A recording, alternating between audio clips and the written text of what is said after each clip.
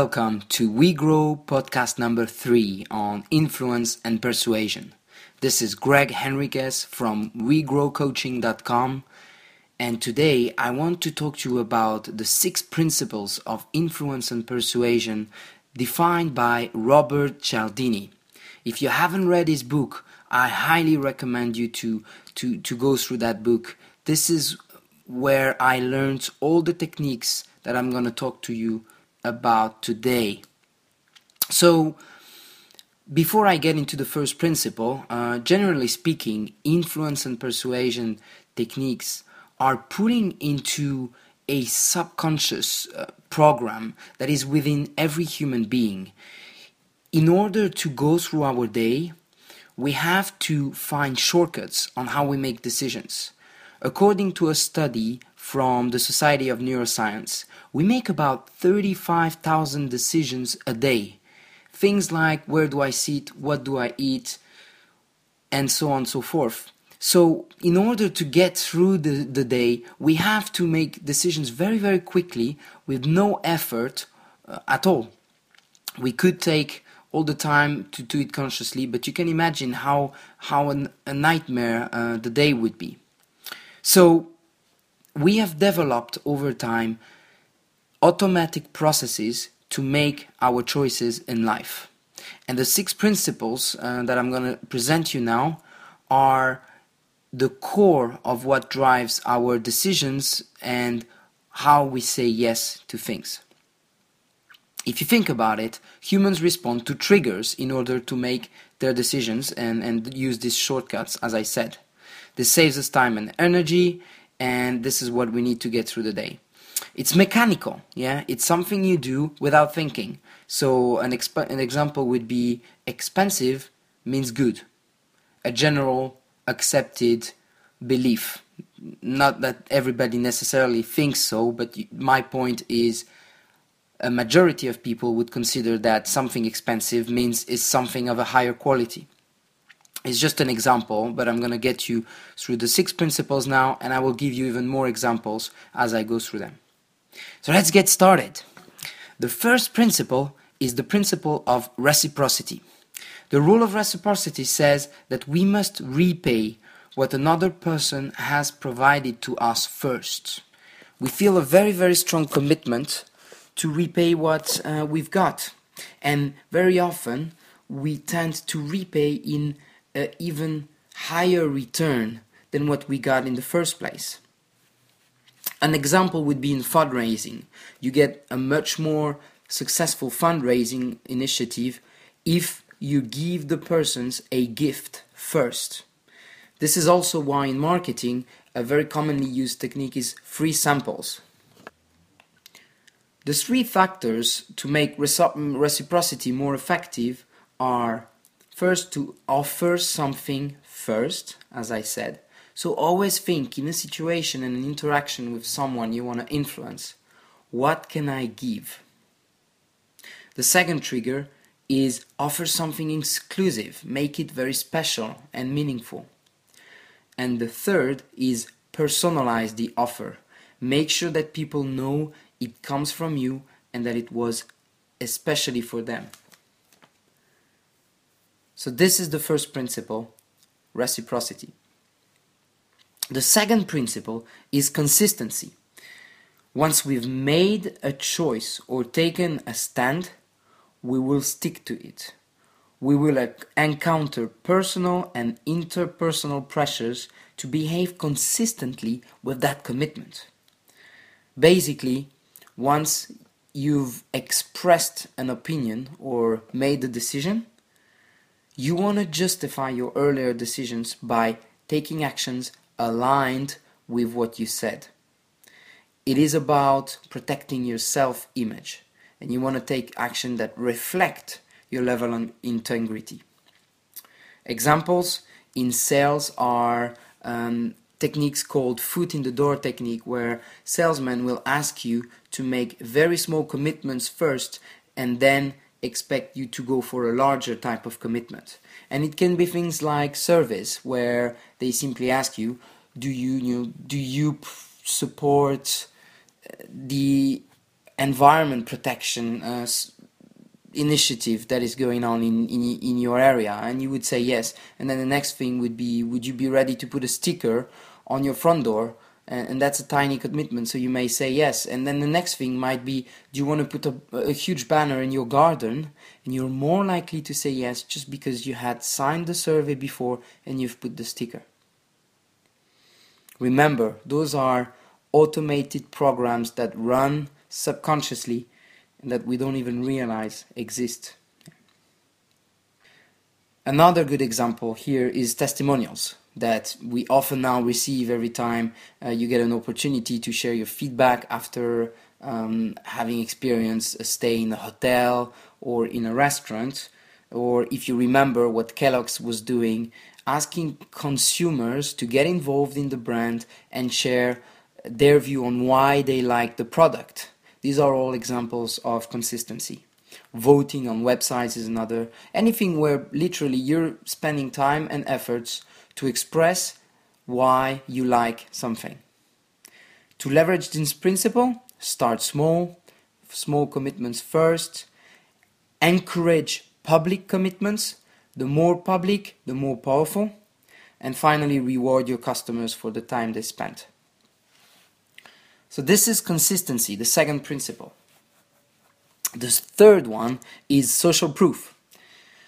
One means to find out what is correct by finding out what others think is correct.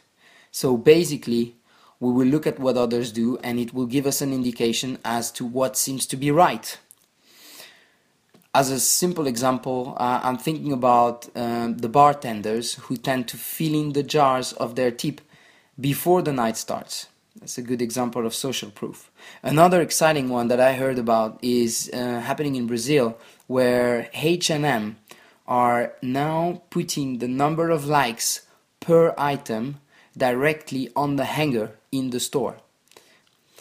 Of course, it doesn't attract the customers who want to be special, but again, you're tying into this principle of social proof as a indicator of what seems to be right based on the number of people who do it. The particular triggers for this principle are the quantity of other people. So the more people, of course, the more relevant. And also, social proof is especially valid in situations of uncertainty and ambiguity. In a case of an emergency, for example, people will very likely follow the troops and the main core of people around them in how to respond to the situation. So now, moving on, the fourth principle is liking. This is a very obvious one, yeah? We prefer to say yes to someone we know and like. The factors to leverage liking are the following. First, similarity is very important. We like people similar to us. This is why in sales or anytime you want to build rapport and influence someone, it is very powerful to find points of similarity. And it can be things as coming from the same city, having the same passion, doing the same sport, or anything like this. So really finding similarities with other people. The second trigger is compliments. We can have lots of debates about compliments. At the core unconscious level, compliments tend to have a powerful effect in liking. The worst about that is they work compliments, even if they are not necessarily true. Yeah? People still tend to have a preference to hear good things about them. And of course, I'm encouraging you to use this in a very correct and respectful manner. Integrity is mostly important here. Finally, the other point of leverage in liking is collaboration and teamwork. So a very powerful way for building rapport, say you have a new team, is to actually have several individuals endeavor an effort or a task together. The fact of working together with other people on a common task and goal tends to build tremendous rapport and will trigger some liking. The fifth principle is authority. We follow the expert. We tend to respond with a high degree of compliance to any form of authority. So what are the triggers in terms of authority? The first is anything as a symbol regarding the title, for example, doctors. The second would be clothing, for example, policemen. And the third would be any type of accessories, or how Cialdini calls it, trappings. Things like jewelry, expensive cars, badges, or any type of accessory that would reflect a significantly higher level of authority. As an example, I was thinking about it before the podcast, and I actually think that the TripAdvisor sticker is now becoming almost overrated, but yet still is a very example of authority. Yeah, we will choose a restaurant that just simply shows up with a sticker on the door saying TripAdvisor. If you think about it, it actually taps into authority as being recognized by a trusted form of judgment for some people at least. But also it taps into social proof, yeah, because we can go on the internet and recognize that many other people have been in that restaurant before us. This was authority. Now, moving on to the last principle, which is scarcity. We assume that things that are difficult to obtain are usually better than those that are easily available. Examples would be the typical limited edition signs that you see on some sales offers, anything that counts down the number of tickets that are being sold or the amount of time left before you can purchase. I'm thinking about Ryanair when I go on the website in Ryanair and it tells me that X number of tickets have already been sold and there are Y number of people actually currently looking at the very same sales as me. In terms of triggers, the limited number or the limited time are both very powerful. Between the two, competition will tend to have a higher amount of influence power or in the area of scarcity, which means that limited number is more powerful if you compare it with limited time, simply because you're competing directly with other individuals rather than competing with time. So this is scarcity. So if I recall, we had first reciprocity, second consistency, third social proof, fourth liking, fifth authority, and sixth scarcity. Those are the 6 principles of influence that are at an unconscious level triggering automatic behaviors and automatic decision-make processes according to Robert Cialdini. As I said, his book Influence, the Psychology of Influence, is a very deep illustration of all those principles with lots of examples. I haven't given you many of the facts and the numbers behind those principles. I wanted this podcast to be short, concise, and give you the value of what you can do today to influence better the people around you, whether it's at work or in your relationships or in life in general. In conclusion, I would say that these principles, remember, bypass our rational mind, and this is a fact. It is important to be aware of those principles, I believe, because then it enables you in some situations to say no and to stay in control. It also allows you to influence and persuade other people. So obviously it is extremely important that you do this with a high level of integrity and a high level of respect, as I previously said during this podcast. If you want to know more about influence and persuasion, like I said, I highly recommend the book from Robert Cialdini, Influence, the Psychology of Persuasion. Otherwise, for the people who are UK based, you could look into Steve Martin, who works as part of a company called Influence at Work.